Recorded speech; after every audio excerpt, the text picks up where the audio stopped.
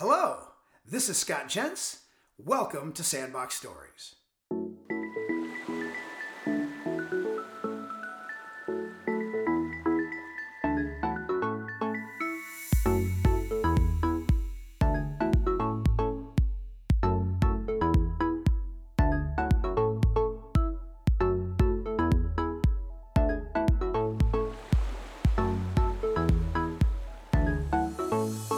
Hello, welcome to this Sandbox Story, which is an interview with Dr. Charles Brownlow. Hello, Chuck. It's a great honor to have you with me today. Hey, Dr. Jentz. We've been through the ringer together a long time, Yes, we have. Really glad to have the opportunity to help you tell your story. So, you're a family man through and through. Sherry is a school teacher. You raised these two fine children. Andy is a leading grounds crew guy at the Premier Golf Course in central Wisconsin. And your daughter is a wonderful, productive participant in her community. And, you've got two grandsons. I mean, I'm just scratching the surface of these many attributes of your family. Wonderful wife. Yeah. I mean, what about your family brings you the most joy? Oh, wow. Joy and challenges come right along to get one right after the other. I think having grandkids is very special, and they're very difficult to get along with. They're nowhere near as intelligent as I am. They don't know anywhere near. They can't draw as well. They barely can type at age 6 and 8. But I think that's been probably the supreme joy of my life. Family life begins with Sherry, though, and we just celebrated our 50th wedding anniversary after dating 7 years prior to that.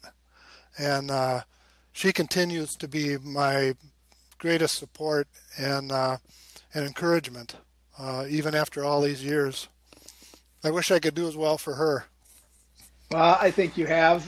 You guys have been on a heck of a journey. I'm going to shift away from your family for a second. You became a pilot. When did you become a pilot? Why did you become a pilot? Flying was something that I always wanted to do, probably starting in mid-teens. And actually what happened was I signed up for the TPA class for the Wisconsin Optometric Association in the fall of 1988. We were preparing because our law was going to pass, or it already had passed and would have gone, I guess it was, 88. And I was sure it was going to pass in 88, although it hadn't. And so I signed up for a TPA class to learn what equipment we would need and all that kind of stuff. And even though I was who I was, I got my registration in too late. And our executive assistant at the association called me and apologized, and she said, Dr. Brownlow, you were 2 days too late. The registration is full. She said, but don't worry about it. I can figure out how to get you in. And I said, no, Joanne. I said, I don't deserve any special treatment, so send my check back. So I got the check back, which was $2,000 if I remember right. And then I used that as a down payment on learning to fly. So first lesson was October 88, and I got my license exactly a year later to the day, October 89. I've been flying ever since. And you've flown biplanes? Well, I built a biplane. Right. Tell me about that. Well, I fell in love. I actually wanted to build a single wing tail dragger airplane. So I would go to Oshkosh every year and kind of drool on that particular model. And in 2000, it would have been 1999, I went to Oshkosh. And I was looking for examples of that particular airplane. And off in the distance, like 5-6 rows away, I saw this strange-looking bluish-green wing. And so I walked over there, and it was the Hatch biplane. And I just fell in love. So that's what I decided to do. So I started ordering parts and building parts, and 10 years later, I actually flew it for the first time. I mean, you literally built that plane piece by piece in your garage. I did, right. And it's a little bit easier than that, but not a whole lot, because I was able to buy some of the components. Like, I don't do any welding, so the welded fuselage, they call it a weldment, I was able to buy that. But and I didn't paint it myself because after putting 10 years into that project, I didn't want my first painting project to be my only airplane that I would ever build. So I had that done professionally. Yeah. So, So that so you're, go ahead. no. So I was just going to say. So that I finished it early July of 2010, 2009. I wrecked it in July of 2009, just before Oshkosh. Broke both right wings, and then spent the next year building it, and finally got it to Oshkosh in 2010. So, What an accomplishment, though. yeah, pretty amazing. You were a big part of the AOA's effort to Yeah. help optometrists understand pilot vision, and the Eyes Right for Flight program was held Right. at the Oshkosh Fly-In. Tell us Exactly. what practicing OD should understand, not only about what that project was like to be a part of, but also what Oh. they should understand about pilots' vision. Oh, wow. Well, first of all, the that particular project was started by other people even more wonderful than I am. There were four of us that were involved. Originally, Mike Middleman and the late Pat Cummings, absolutely good friend. And I think maybe the president of the AOA was involved at that time, although I'm not really sure how much he was. And then Jeff Weaver, a staff person from AOA. And we just we'd run into each other at AOA, or at EAA, at the Experimental Aircraft Association meeting. Walking around, we'd run into each other and start talking about, the pilots should know more about the importance of vision in flying. So how could we do this? Well, pretty soon we had a sponsor. Vistakon sponsored us to the multi-10,000s of dollars. And we had a 20-foot booth at Oshkosh, and I think it was 14 years in a row. Typically, we would have maybe 30 to 40 volunteers that would come and work. They would each volunteer to work at the booth half a day, and then as pay for that, they would get a free day ticket to spend on the grounds at Experimental Aircraft Association. It was great fun because people would come in and ask us questions about, why are you even here? And then the answer oftentimes would be, well, vision is moderately important to pilots, don't you think? And then it would be one of these things, they'd be hitting themselves in the forehead or in their headset if they happen to have a headset on. And so it became pretty obvious to people, but the numbers of people that came to the booth was absolutely awesome. And because there are a lot of people that are pilots. And many times people would ask about no-lines bifocals, about the restrictions with respect to contact lens wearing, because that was often misunderstood. We also had a representative directly from FAA, who was the FAA optometrist, in our booth most of the time, and he was able to answer questions. Van Just an Nakagawara, absolutely right? wonderful. Exactly, yeah, good old Van, who's since retired, and I hope he tunes into this sometime because I'd like to greet him. Wonderful person. Then we printed out handouts on vision and pilot-related issues. We had all kinds of information to share at the booth. It was a wonderful experience. Yeah. Big pain in the neck to have to be there at 7 o'clock every morning for 8 days in a row, but you make the sacrifice. Yeah. And I had the fortune of being able to introduce you to my father-in-law that way, who's also a pilot. Exactly, a pilot. Yes. Great times. Yeah. He doesn't fly airplanes anywhere near as nice as mine, but right. So I graduated from ICO in '91. We became friends before that. You came down as a Wisconsin Optometric Association leader to recruit Wisconsin optometrists to membership. And obviously your mentorship to me has been very powerful. We created notes and compared the ways that our educations were different 20 years apart, a 71 grad and a 91 grad. And we even wrote an article about it. And if you contrast your education in '71 to a 2021 grad, and I don't want to date you here, it's 20 years. Just theoretically that I graduated in '71. Theoretically, so 20 years was a big deal. We talked about the cost of education and other things, but 50 years, it's a whole nother story. What was it like in '71? How can a 2021 grad understand what those of you that graduated in '71 went through? Right. First of all, we were the first four-year class, and we heard that for 4 years straight because the curriculum was constantly changing. Communication skills for the professional man was one of our classes, even though we had women in our class. The professors would change. The students would complain so much about the syllabus or about the presentation, and then they'd get somebody else in there to do it. We didn't really know we were the first of the four-year classes until maybe 6 months to a year before we traveled to Chicago. Travel in Chicago was probably worse in 67 through 71 than it is now. Not as safe. Getting on the L train was a real adventure, and I'm sure that still is. The introduction to Chicago itself, the precinct captain from the 9th Precinct came in as part of our indoctrination to the environment and told us what we could do and what we couldn't do. If we went downtown on the L train and came back, remember to get off at 29th Street, and if you don't get off at the 29th Street station, go all the way to the end, and then the L turns around and will bring you back, and then definitely get off. And stuff like that from a town of 600, I never would have thought of in a million years. So the curriculum was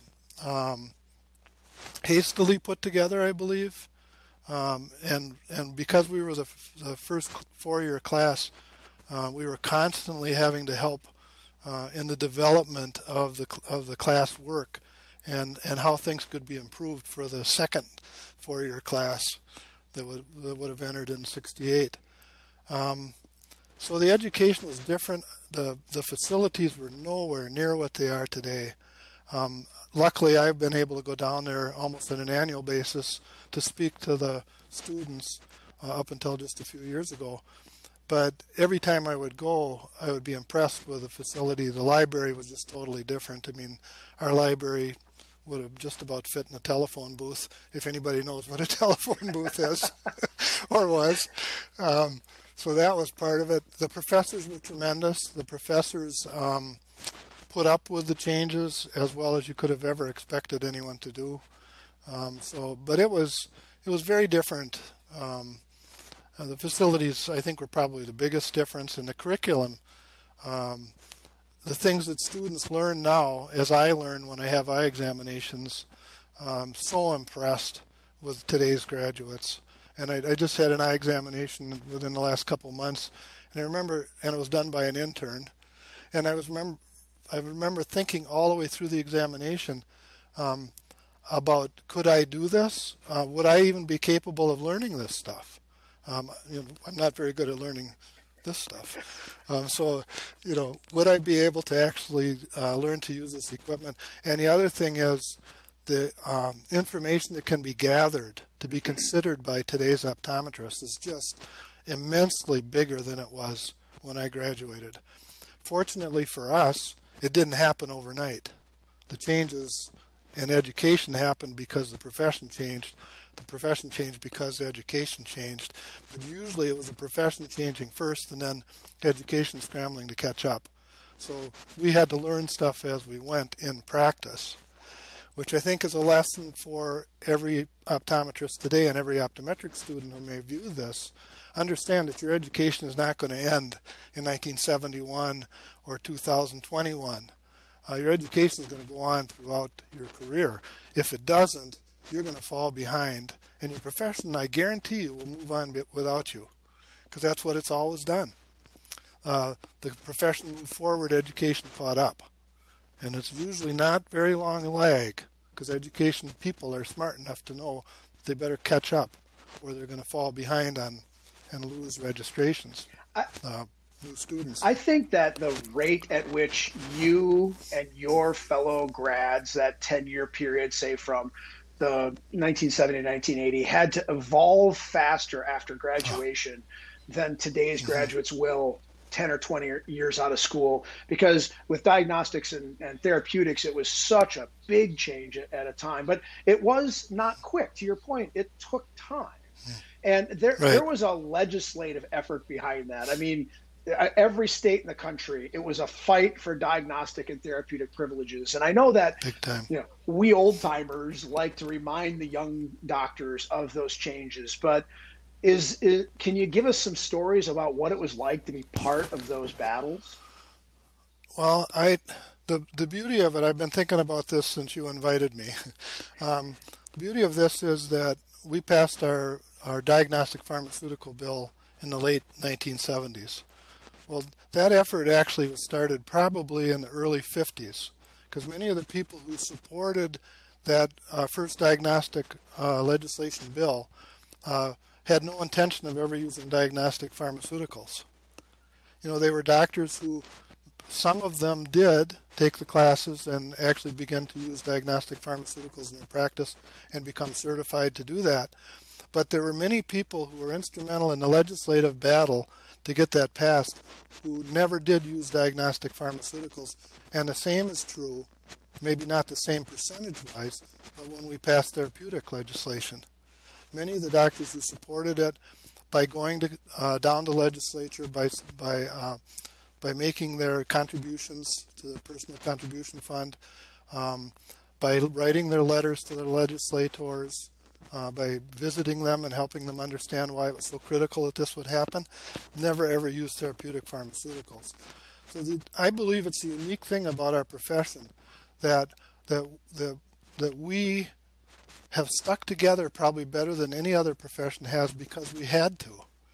Because we were not going to make progress with 10% of the members supporting going into diagnostics or therapeutics. It wasn't going to happen. It had to be 70, 80% jumping in there. And they did.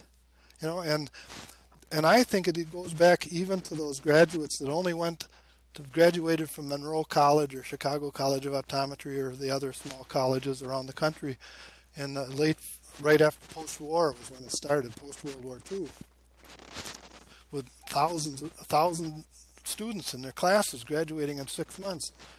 Those doctors were the ones that changed this profession for history.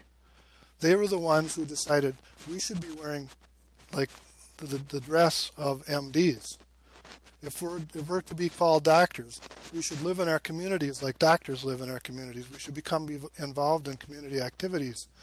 And we should dress like, look like, act like, join the country club even. Wow, those types of things. But even though it seems silly and maybe even trite to us now in this era, that's what moved this profession into the 70s, where we could do the legislative things that we did. It wouldn't have happened if it hadn't been for those great doctors that were the post-World War II docs. I'll forever salute those guys. Yeah. And none of this gets done without organized optometry. You already hinted to your time at the Wisconsin Optometric Association. You were an AOA volunteer. You were going to do leadership activity because that's just how you were. But what drove you and those that volunteered to do it? Because not everyone wants to, and that's fine. Some participate in other ways, supporting financially. But what drove you in particular to volunteer? Well, I'm a social animal. No question about that. And I wanted to meet optometrists before I became an optometrist, so I knew a lot of people a lot of doctors before I was actually a graduate and in practice. And they sought me out. I got buttonholed. And my first activity on behalf of the Wisconsin Optometric Association, well, actually for optometry, was my fellowship at ICO was to be editor of the alumni journal. It actually was a journal of the Alumni Association with typesetting and the whole 9 yards. That was my fellowship. So, that was a gift right there. It paid my tuition for 4 years at ICO, which pretty amazing. And even then, it wasn't anywhere near as much as it is now. But it was quite a gift. It involved a trip to Chicago for the first time and being interviewed by the president and the dean and all that kind of stuff. But as far as the association is concerned, I think we attended two annual meetings of the association before we graduated. There was a cadre of 5 or 6 of us from Wisconsin who attended those conventions. So people knew us. So when we showed up as members, they had work for us already. And very early in my career as an optometrist, a very good friend of mine, Dale Tatro, drove into my driveway one day when we lived in Waiwiga, and literally he had a big Pontiac, so this was in the early 70s, and I always joked that the back bumper on his Bonneville was dragging as it came into my driveway. And he just asked if, he wanted to come over and talk. Well, he opened up his trunk, and all the data and back issues of the Journal of the Wisconsin Optometric Association were in his trunk. So he asked me to help him carry this all into my house. Then I became editor of the Journal of the Wisconsin Optometric Association. I think I had already been president of the local society that I was a member of, and that happened the second year. And again, I was buttonholed. Somebody came up and said, so-and-so is retiring as president, and we think you'd make a good one. Well, if somebody tells me I'd make a good one, that's enough evidence for me. And I'll take that. And the young doctors today that get buttonholed should accept it, I think. I think they should embrace the idea of, yes, it's another thing, but the profession needs them, don't they? Oh, definitely. And I've been so impressed. Maybe the last 10 years or so, more than ever, maybe it's because it's a surprise to me, that the young people in the general society don't seem to be real involved in Lions clubs and chambers of commerce and stuff as much as we were when we started our practices. But boy, we've sure got a good cadre of volunteers, and not just in the Wisconsin Optometric Association, but when I did travel nationally, I saw the same thing, that people were jumping in, and phenomenal people, men and women both, serving the associations. But the one thing I think about with legislative activities in particular, and also membership in the state association, is that even if you don't have the time or you don't feel as though you have whatever talent it might have taken, forget any talent, but the willingness to do that, if you don't feel that you'd be comfortable doing that type of thing, please continue your membership, because the leadership is worthless without membership, and membership is, of course, worthless without leadership. But with no members, there's no association. And the idea that membership in the state association and the American Optometric Association is voluntary, of course it is. It's of your own choice that you make that choice. But the association, the profession, would not be where it is today in 2020 if it was not for state associations and the American Optometric Association. There's no way this could have happened. So legislatively, when you think about it, I barely know my state legislator. I don't know the senator very well. I don't know my federal representatives. That's all right. You should get to know them, but if you don't feel comfortable doing that, remember that other people have gotten to know them. Other people know how to do the legislative activities, and what they then need is your money. You have to contribute. You have to support, even if, of course, those of us that have done a lot of legislative work naturally support the effort financially as well. But if you can't do it, if you really don't feel comfortable doing that, then please remember to support it, AOA and WA, or whatever your state association is, financially. Yeah. You brought up the two have to work together. You brought up an important point. Right now the AOA is working on contact lens prescription legislation. It's going to be something else down the line. And in a political hotbed, we're in an election year. The reality is not everyone wants to play in politics, and some people want to play politics. But on the side, optometry success has come from being across the board and being consistent. And that's really important, isn't it?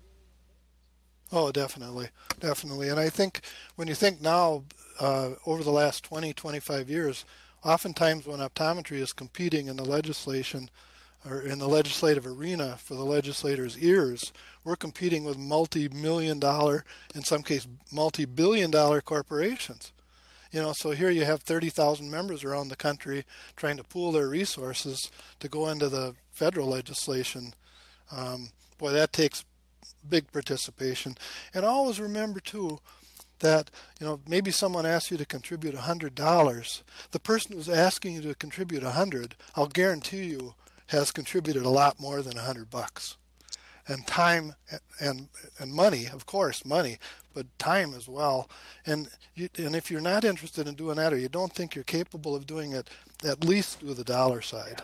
You know, you brought up the diversity of volunteers. It's so wonderful to see here at WOA the number of consecutive female presidents, all following on the heels of our friend Dr. Dory Carlson as the first AOA president, Dr. Andrea Thaw. It's nice to see, and we do need to see more expansion of volunteerism from those that are underrepresented minorities in our profession. We want to give them leadership opportunities to expand. Your class of 71 had some interesting folks. I don't want to leave anybody out, but the Dave Hansons of the world, Brad Williams, and of course our friend, the late Vic Connors, who was my practice partner. Vic was a consummate volunteer. Any good Vic Connors stories for you to share? Oh, not that I could. But Vic was an example in some ways of a consummate volunteer. He was. I'm sure you found in your practice, your joint practice with Vic, that sometimes his volunteer activities maybe overrode some things that could have been happening in the practice. But absolutely devoted to this profession, and it was that kind of people, this kind of people. That many of them are still working in the association that's obviously around the country, but no, I wouldn't dare share any Vic stories. You know, what's interesting about Vic is that as soon as the AOA work looked like it was going to come to its end, he stepped up to help the beginnings of Optometry Given Sight and became the national leader there, and then readily joined as the World Council of Optometry president. He would come back on a Monday morning as we're getting ready for patients and stand in the doorway, and I knew I was trapped when the doorway was blocked, and he would start to tell me about the needs of the people of Nigeria.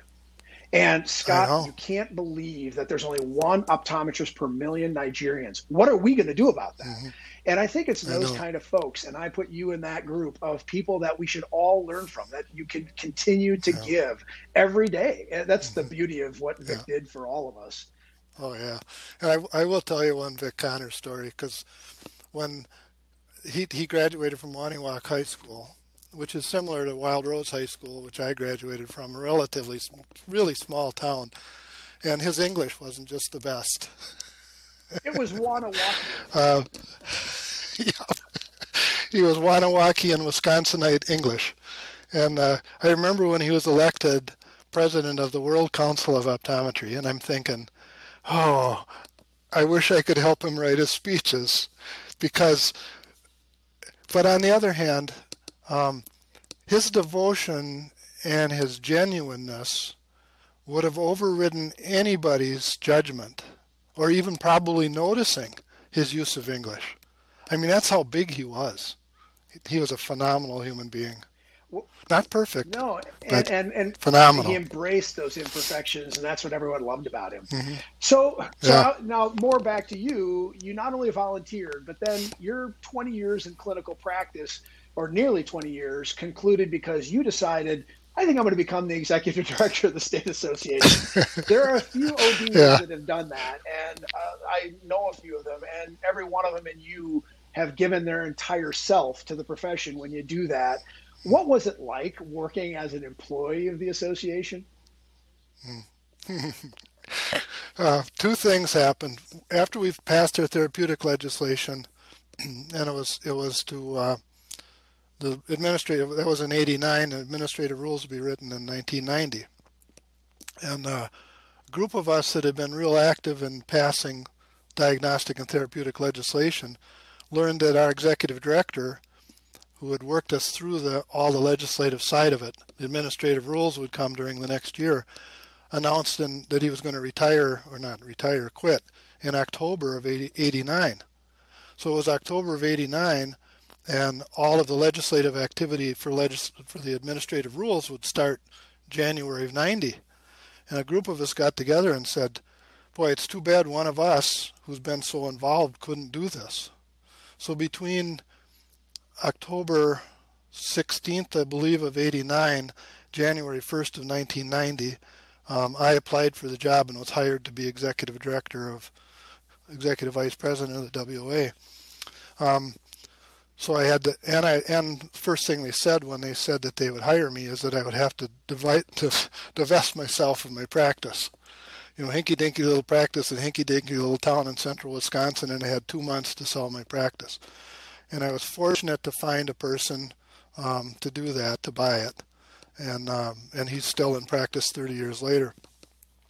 And I think I considered, actually one of the questions that came up was, as a owner of a private practice, how do you consider yourself to be capable of running the whole optometric association? Well, my gross income in the association was higher than the association. The gross income of the association was less than my gross, not by much, in my private practice. And I had more employees in my private practice than I would have in the association. And I'd been in practice 19, almost 20 years.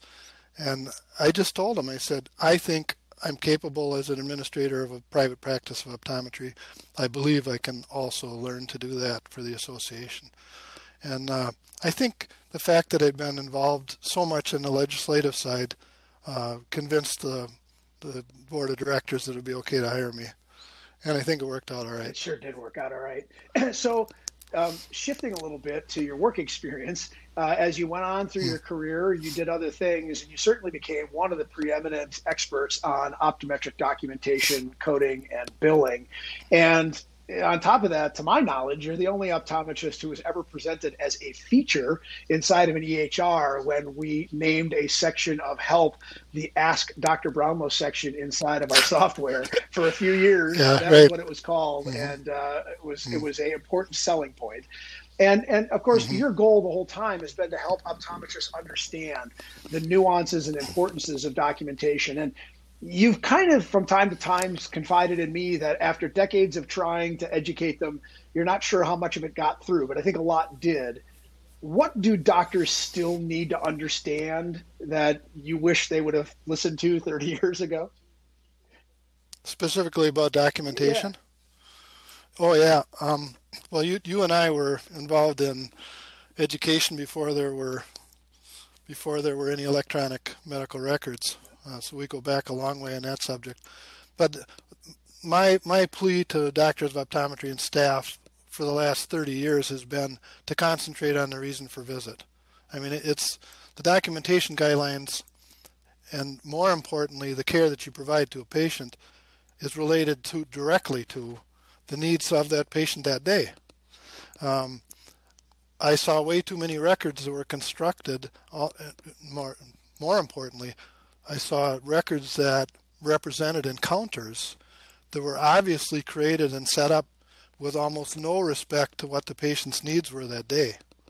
The reason for visit had nothing at all to do with what they did in the process of the visit. And I think part of it goes back to our history, the 21-point eye examination, where when I was educated, we had a 21-point examination, and you did all those tests on every patient, irrespective. They could be monocular, and you'd be doing binocular tests, stuff like that. I mean, we really didn't, but it was almost that bad. And instead of concentrating very carefully on the case history, starting out with saying, what brought you here today? Maybe it's been exactly 2 years since our previous exam. That doesn't mean they're just in here for a routine exam. And I think our history, our heritage, misleads us on how our examination should be structured. And I worked for all the last 15, 20 years of my career to help people concentrate on the reason for visit and understand that the reason for visit can change during the course of the visit. So that I think that's the main point I would try to drive home. But you even worked with payers. I mean, there was time where you spent flying to other coasts of the United States from Wisconsin to work with these payers of managed vision care plans, which have helped the profession in some ways and handcuffed it in some ways to help them understand that they need to embrace the standards and let the doctor be the doctor, because we've kind of fit the profession into a sentence. 92014, is it a routine eye exam or a comprehensive ophthalmologic service? You and I could do another hour podcast on that. Still today in the year 2020. But we won't. No, we won't. We'll save. And the reason is that there has been an interpretation of a profession that wants to be medical to fit into sort of these routine guidelines, because there's certain payers that put patients through what you'd call an annual or a routine. And for you to drive it about the reason for visit is to actually listen to why the patient's there. And sometimes it's, well, you told me to come back. You sent me the Snoopy postcard. but more often than not, there's a real reason the patient is there. It's something that they want to be addressed. And so I want to go deeper on that. When the patient has both a doctor reason for visit, like you need to come back in 2 years or 6 months, and their own needs, how does a doctor sort through that? How does the staff who's taking the history sort through that? Well, I think the main thing is to not pay a whole lot of attention to the first thing that's written on the chart, or the first person, or the first thing that the patient tells the staff or the doctor why they're there. Because I think as healthcare providers, we know oftentimes the most serious issues are the ones that they don't want to be talked about. You know, the patient is oftentimes, if they're worried about their eye condition, they don't want to tell you about it. So say a person does come in, and what's recorded on the chart is 2 years last eye exam, no problems. Not that I've ever seen that on a chart. But then the interview process starts with staff probably, and maybe the patient opens up a little bit and says, I can see all right, but I can't see the same way all the time. Sometimes I see better than other times. Or I have a little eye pain, but don't worry about it. You don't have to tell the doctor. Or maybe it's even the staff has done the entire case history, pillar to post, and has filled up 4 pages on the computer, and 72 points. And they've done all that, and then the doctor sits with the patient and just kind of goes over things and says, well, it looks like you're just here for your regular 2-year eye examination, but you did mention that your vision's blurry sometime. Tell me more about that. Well, then the patient starts to open up. And then the doctor's scratching her head, thinking, the reason for visit says routine, 2 years, no eye exam. What I'm hearing now is overriding that. So what do? Reappoint the patient? Don't reappoint the patient. You may lose them to follow up. So if it's in your best judgment to go forward and dig deeper, then you just change the reason for visit. And if a question was ever asked, you would say, I remember this one. The patient started explaining things that were far more serious than routine eye examination, and I changed what I did from that point forward. That's a medical visit probably, in the case that we're talking about, rather than a non-vision or non-medical visit. And then we get into these nuances, right? There's vision plans that pay for a person to show up, which is why they're there, or the doctor is trying to fit a Medicaid patient into a medical exam when the patient may have nothing medical. How do you advise doctors to think about how the payer of a potential visit factors into how they document the visit? Oh, wow. Oh, I think I'm being really frank. Please. I think we as a profession are very fortunate that we haven't had a lot of really serious audits with respect to documentation, because if we keep the patient's best interest at heart, which is exactly what we're supposed to be doing, we don't have any problems because we can substantiate it. I've defended doctors in situations where I had to bite my tongue through the entire defense, because if I would have answered the questions that the lawyers asked of me fully, rather than just directly, answering only the question that they ask, which is how we're taught to deal with attorneys, the doctor would not have come out very well. I actually remember after one situation, the doctor was just so excited in the hallway after all the drama was theoretically over, and just so grateful to me for having gotten him off the hook. And I remember grabbing him by the shoulders and saying, this is only step number 1. Because if you go back to your office and continue doing what we just talked about and tried to cover over what you were doing, I'm not going to defend you again. So if we keep the patient's best interest at heart, which would not even have to be said, and if we do only what the patient needs and what the doctor needs to serve the needs of the patient best, and if we keep a good record of that, and then if we choose the codes based on the content of the record, there's nothing to worry about.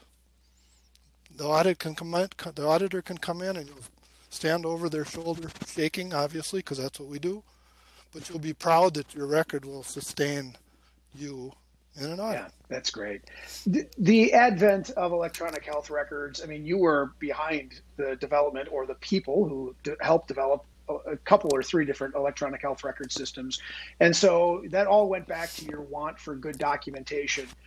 Getting out of the documentation asks I've had of you here, electronic health records for you as a patient, do you feel like they've helped the care your doctors have given you, or made it more difficult for the doctors that give care to you?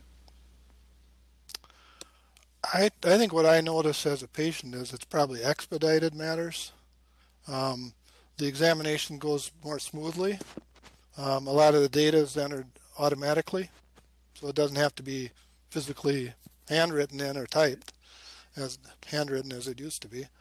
And plus, there are reminders in there, in good electronic medical records, that maybe you did something and didn't record it, that type of thing, before you move on. All of those things are essentially impossible unless you have a fantastic staff, as many of us were fortunate to have. Yeah, there's no question electronic medical records have been good. The downside would be that if you just fill in whatever blank lights up, if it doesn't come back to the needs of the patient and your needs as a provider that day, that's a slippery slope. And I've been concerned about that right from the beginning. But fortunately, the developers of the best electronic medical records around the country have been cognizant of that and careful about that as well. But it all comes back to doctors and staff. Yeah. So you've described yourself as a person who's outgoing, and we all like interaction. And obviously the scope of or the scale of optometric meetings has really changed of late. And going forward, they'll probably be a little different. Any thoughts about the change that could be coming down the line to the profession, with people not maybe as willing to get together in person? What's the magic that happens when doctors get together and talk through things the way you've seen it in your career? All right. Yeah, I think virtual education has a place. I think it's very important in existence. I mean, it really is an important thing. But getting together with colleagues, especially for a profession where we're not working in hospitals for the most part, we're not in big multidisciplinary clinics. Many doctors are still single doctor practices. That camaraderie with other healthcare professionals, in our case, for the most part, that would be doctors of optometry, but that camaraderie is absolutely priceless. I mean, you'll hear things in the hallway outside that you're not going to hear on a Zoom, that you're not going to hear in remote education of any kind. Those conversations oftentimes will change something significant about the way you practice. Get an idea of a piece of equipment you've been thinking about purchasing, and maybe even have put a down payment on, and then find out, don't do that, that's the worst thing. It's not going to help you one bit, or whatever it might be. Face-to-face, especially for this profession. I mean, this profession grew on relationships. I mean, optometry is what it is today because of the relationships that have been built over the last 40 years. There's no question about that. And that you can't do that virtually, at least not as well. So yeah, so keep attending the local meetings, then the state meetings, and the national meeting whenever you get a chance. And obviously get your virtual education too. There's nothing wrong with that. So many groups have been predicated on the relationships, the peer-to-peer. And obviously that foundation was built on optometric associations, and it's blossomed since then. But that's really important. There is no doubt about it, right? Say it on tape. You have been the most influential optometrist in my life. Who influenced you? Oh.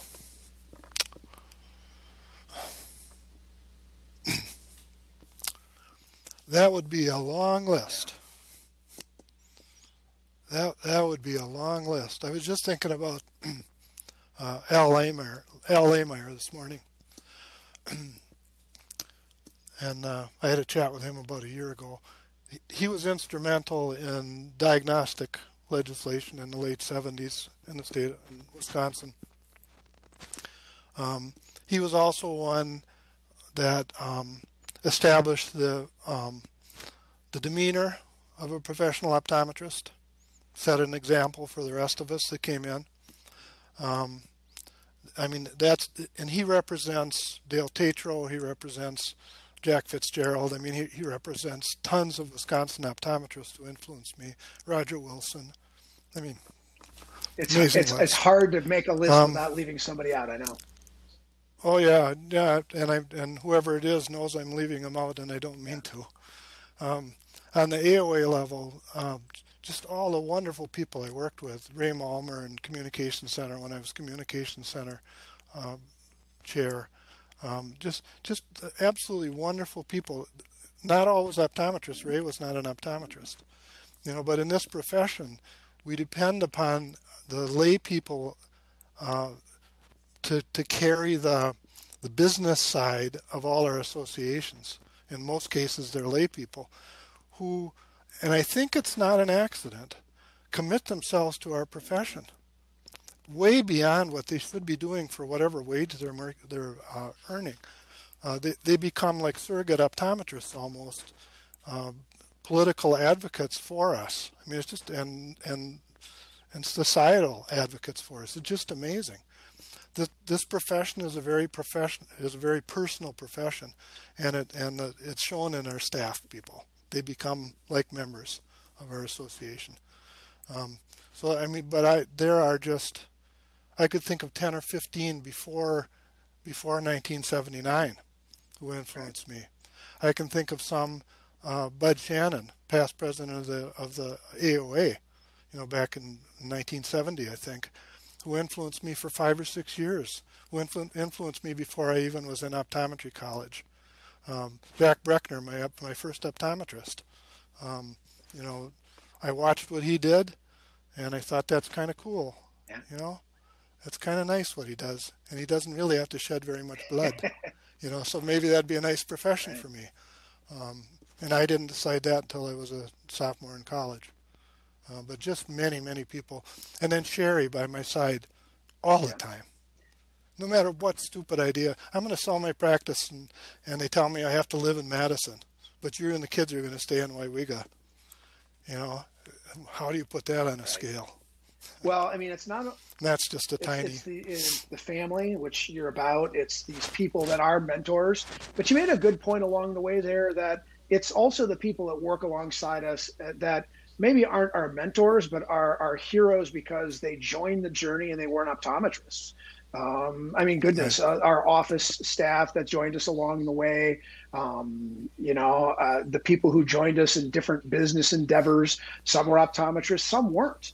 I personally can speak to people like Tracy Steenis and Jim Schneider and Paul Harchie, 3 people who, right off the top of my head, I think these are, sure, they're mentors to me because they took optometry as their own. And I just think that's really unique about optometry. Right. And I think when you ask me about people who've influenced me too, I have to think back to my family, my dad, and my mother. That helped me understand the importance of honoring the other person that you're dealing with, even if you don't know for sure that person yet deserves being honored, and sometimes they don't, but it still doesn't hurt to honor them. Treat people as you would wish to be treated. I mean, just those simple rules, and some religious rules that come in there as well. That have influenced me from the time I was 6 years old. So let's shift gears to your book. You are an author. You're getting close to publish. Tell everybody about your book. Oh, thank you. The book is called Counting on the Moon, and it's set in 1921 in rural Wisconsin, actually just outside a little town called Wild Rose, Wisconsin, which happens to be the town I grew up in. My dad and his brother were orphaned when they were 12. Dad was 12 and my uncle was 14 going on 15. Lost both parents in the 2 years prior to lost their mother 2 years prior to losing their dad to typhus and appendicitis in 1921. And I always wondered what it was like for Dad to grow up living on a farm in rural Wisconsin in 1921 at the age of 12 with no parents. And they were raised by an uncle and an aunt and another uncle part-time. And I thought that would be interesting if I could get my dad to tell me what it was like. Well, Dad always wanted me to talk about me. He always wanted me to talk about my life. He wanted me to make my own life. He didn't want me to try to model his life. I mean, he was very insistent about that. So I never learned much from him. But as anybody who knows me knows, I'm a person of words. I'm a person of a lot of words. And so I thought I would just start a book, and I actually started it in 1984. And it would be set in the house my dad grew up in rural Wild Rose. And the whole thing takes place in about a 6-mile radius. It would involve people who have the same names as my dad and my uncle, although with different last names. And there would be another orphan in the story that would come in pretty early in the story that my dad and my uncle would help find her way. And she's also 12 years old. And from that, I just typed as fast as I could to keep up with what the kids had to tell me. It was just a wonderful adventure in fiction that I probably never would have believed myself capable of. I mean, I can enlarge on the truth, but pure fiction was never never totally my game. And I finished it about 6 months ago and got an editor. It'll be published on Amazon, and she calls it a Christmas book because it should be out in November, probably late November, and it's pretty exciting. That is exciting. And for me, and of course I've been talking about this book in hallways at optometric meetings all around the country because people heard that I was writing 30 a book. years. And then somebody would stop. I know somebody would stop me in the hall and say, "How's your book coming?" And I would say, "Well, I haven't written for a couple of years." And then they would ask me to remind them what it was about, and I would start reminding them what the book was about, and then there would be about 6 or 8 people standing around. So there are a lot of optometrists out there, some of them still alive, who are going to be hopefully eager to hear that it's finished. I'm shameless about the name. What is it again? Counting on the Moon. And Counting on the Moon is actually Carl, the main character in the book, wrote a story about Maddie, who's the little girl that they're helping. And the story kind of demonstrates Maddie's special personality. And Carl titled that story Counting on the Moon. So then when I wanted to come up with a title for the book, I named it after Carl's story, the imaginary character in the book. Awesome. Well, I hope that everyone does buy a copy for the holidays and distribute it to their family. Yeah. That's great. Yeah. Well, the reality is that, we probably should wind down a bit. I'm wondering if you got a last bit of wisdom that you've always wanted to share with optometrists in the profession. Give us your best. This is going to be really short, very uncharacteristic of me. But I taught spokesperson training a number of years ago for optometrists, first in the Wisconsin Optometric Association, and I think we did an extension of that for the North Central States Optometric Council of 5 states that grew to be 7 back in the 70s and 80s, for the leadership of the association to learn how to deal with being put on the spot by an interview, whether it be a television or a radio interview or whatever it would be. And I had taken a class from a person at Northwestern University put on by the Association of Wisconsin Association of Execs. And I thought this optometrist would benefit from this as well. So I taught that course. And the one thing I learned in that course that I've never forgotten, and Sherry actually reminded me this morning that I hadn't forgotten it yet, is concept over self. So when you go to visit a legislator, when you're talking to a patient, when you're dealing with personal issues, whatever it is in your life, you have to forget that your shirt's unbuttoned or that your tie is crooked, that maybe you should not have worn this shirt because it clashes with something else, that maybe you're kind of hoarse today and your voice doesn't sound as good as it should, your hair isn't combed. if you can concentrate on what you're trying to accomplish and forget about yourself, you're able to accomplish a lot more than you can if you're concentrating on yourself. And I think it works in legislation, it works in dealing with patients, whatever it is. If you can focus in on that with yourself, not being in the mirror any place, and just focus on that, it's going to serve you well. Well, you've tried to do that in your career, not focus on yourself. And I'm thrilled to have been able to work with you today to tell your story. You've allowed me to be an emotional person in my life. And my friendship is beyond belief with you. Yeah. Thanks for letting me tell your story. Yeah, we call that our sinus condition. Right. That's right. Well, Chuck Brownlow, thank you very much. Anybody's one-page document in an entire book. He's a man of few words, as you can tell. And Chuck, just a great pleasure to have you here today. Well, thank you very much, Scott. And for the audience, thanks for attending. As always, grateful for you to allow me to tell these stories. Until my next Stand Back story, be great at all you do.